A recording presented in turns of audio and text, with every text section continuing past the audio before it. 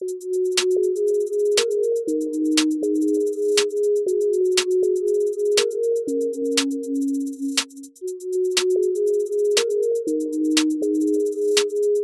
is the Orca Podcast. Today on our show, we have our guest, Kathryn Lanyon. She is an intern here at Orca summer 2019. So you currently go to Barry. It's in Georgia. What are you studying, and when do you plan on graduating?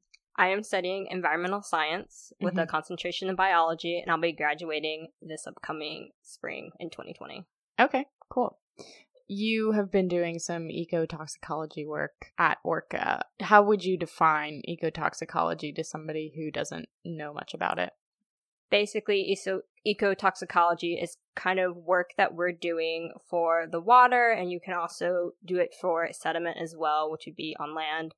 We're taking samples and bringing them back to the lab to do analysis on them, and then through those tests, it gives us back different readings, and those we use to kind of determine the health of the lagoon or also like the surrounding areas around it.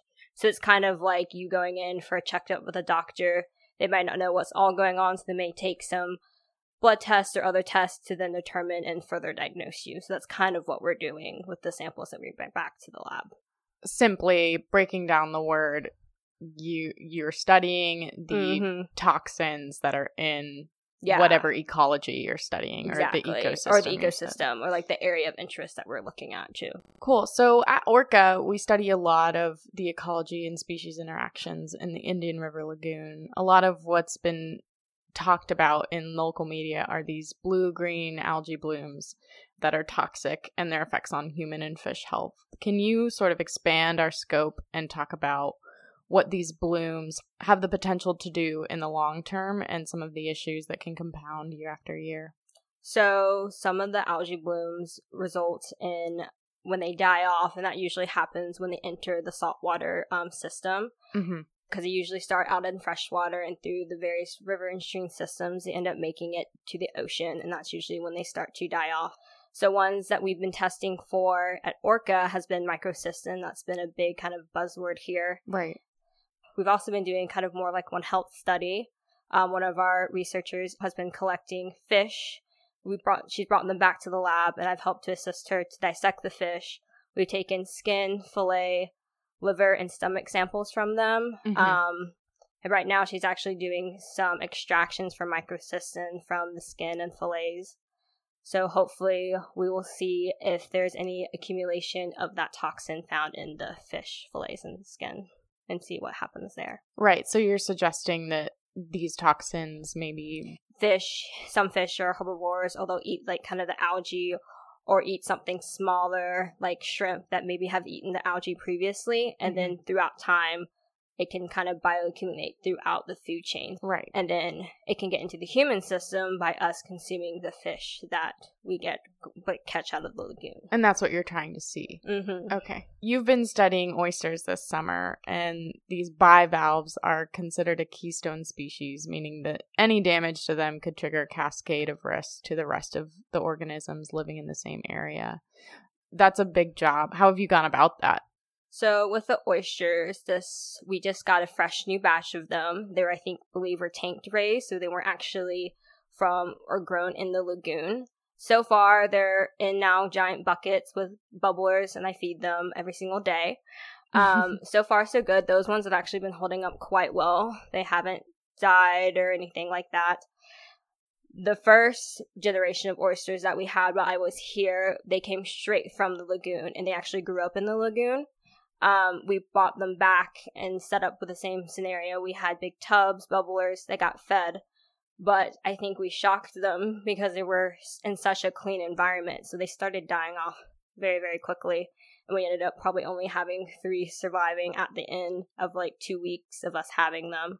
So you're saying that that first batch of oysters that grew up in the lagoon, they were used to all of the... They were so used to it. That's why we're thinking they began to die off. We just kind of It was too clean for them. We changed their environment too much, and I just don't think they were able to really quite adjust. Wow. You sort of treat them as pets. And yes, you have exactly. to go in and take care of them and feed them. I literally call them my children while I'm here.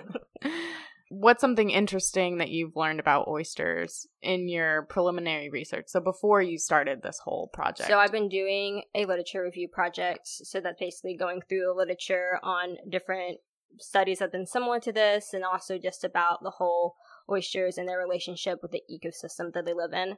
So a couple of interesting things is I didn't actually realize how tough they were and how resilient they can be, especially if they grow into that environment and continue to grow with it constantly changing. They're quite resilient, so they are a really good keystone species in that sense. But if you're trying to, I guess, start another like oyster harvesting, or you're taking oysters out and then putting them in a different environment, they don't really hold up to that change either. So interesting. Yeah. So they can just grow up really tough, and then as soon as things get easier for them, it's like shock. Easier, or even like harder in the other end of the spectrum. Right. So I thought that was kind of an interesting. Yeah, that does make them a pretty good keystone species, that they're able to withstand so many different things, so long as it's not too extreme. So, apart from toxins produced by the blue-green algae that we've been talking so much about, what else is harmful to oysters? What do they need to thrive?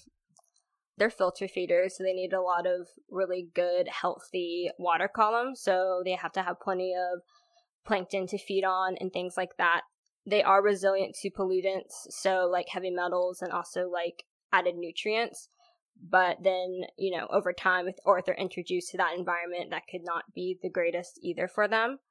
So I think, honestly, too, through the research I've been looking at, the main threat is actually like heavy metals, and usually you can find that a lot higher accumulations in oysters that are found like on harbors or around their boats, because of all of that kind of like industrial kind of environment is more present for them. So talk to us about other setbacks that you experienced with this project. So your first batch died on you. Right. And also this project is going to be developed to be a citizen science project. So we're actually going out and using people who live in the community's docks, and that's actually where the cages are like hung up, and then they hang in the water. So we're hoping, as this project progresses, that the people actually would go out, look at the cages, monitor them, take photos, and we'll also collect the oysters after they've been out for a month or so. Okay. And bring back to us so we can do further testing, like tissue tests and things like that. So these people volunteer their docks, and you go drop the cage of oysters in the water, and then does it hang in the water column? It does. So instead of being on the ground, like in the benthic area of the water column, they hang. What kind of difference does that make for your project? It helps them to be in the water column, so we constantly have the water flowing throughout the cage. So it gives a good overall sampling, because they're filtering in all that water instead of just being stagnant on the bottom. They're kind of like in that mixing of the water in the water column that way. Rather than wait till all of the particles sort of drift to the bottom and get to them, it just puts them right in the middle of the action. Okay, awesome.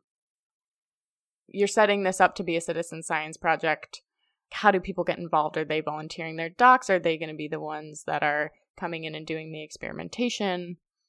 Depending on how much they want to get involved, we're welcome to all of that. The main start is, of course, volunteering your docks, and then allowing us to use them, come out and check on them, and then if they want to do any steps further, they're welcome to collect the oysters for us, and then once we can set up a time to meet them in the lab. If they would like, they can do the lab analysis with us and just kind of have that more involvement. Or you can just do basic, I just want you to use my dock, and then that'd be it. So, but people don't necessarily have to have a dock to begin with. No. They can just get involved in the other stuff. Awesome. Exactly. Is there anything that you've really, you've had like an aha moment with these oysters in the lab, or you've noticed that there is this thing we were looking for is here, or? Not at this point, since it's only the preliminary steps of it. It's only the beginning of the pilot project. So we've worked out some kinks. We figured out the right depth to hang the oyster cages. We figured out construction of the oyster cages is super important. One time we had some slip through a gap So we actually ended up losing a couple. So we made sure throughout building of more cages that was taken care of. Right.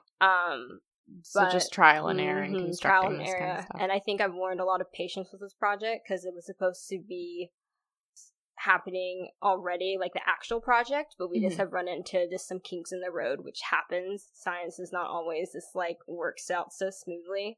So it's been really fun to be part of that like kind of journey and progress of making this project hopefully a really, really good one. Awesome. So what are the lessons that you're going to take back to Barry this fall? That's definitely one of them, that science kind of works at its own pace, and that's okay sometimes. Right. So that, and then also just having good communication with the sciences and people that might not understand it, because we go over to people's homes and they're usually there, and we usually have to be like, this is what we're doing today, and kind of talk them through the process. And I think having that communication has really helped. That communication too, they take it and like share it with their friends and everything, so it's kind of been like word to mouth and spreading about this project. So we've gotten a lot of encouragement and involvement just from that too. So can you think of an example off the top of your head of something that, you know, maybe you and your classmates might understand because you're studying environmental science that you've had to break down on the spot? One would definitely be like we were talking about the algae blooms and me saying that a smaller fish would eat a bigger fish and it like bioaccumulates throughout the ecosystem. A lot of people don't really associate that term with anything. So kind of like showing that kind of building block. Cool. Well, thank you so much for your time today. I really appreciate your willingness to come on and share your story about the summer.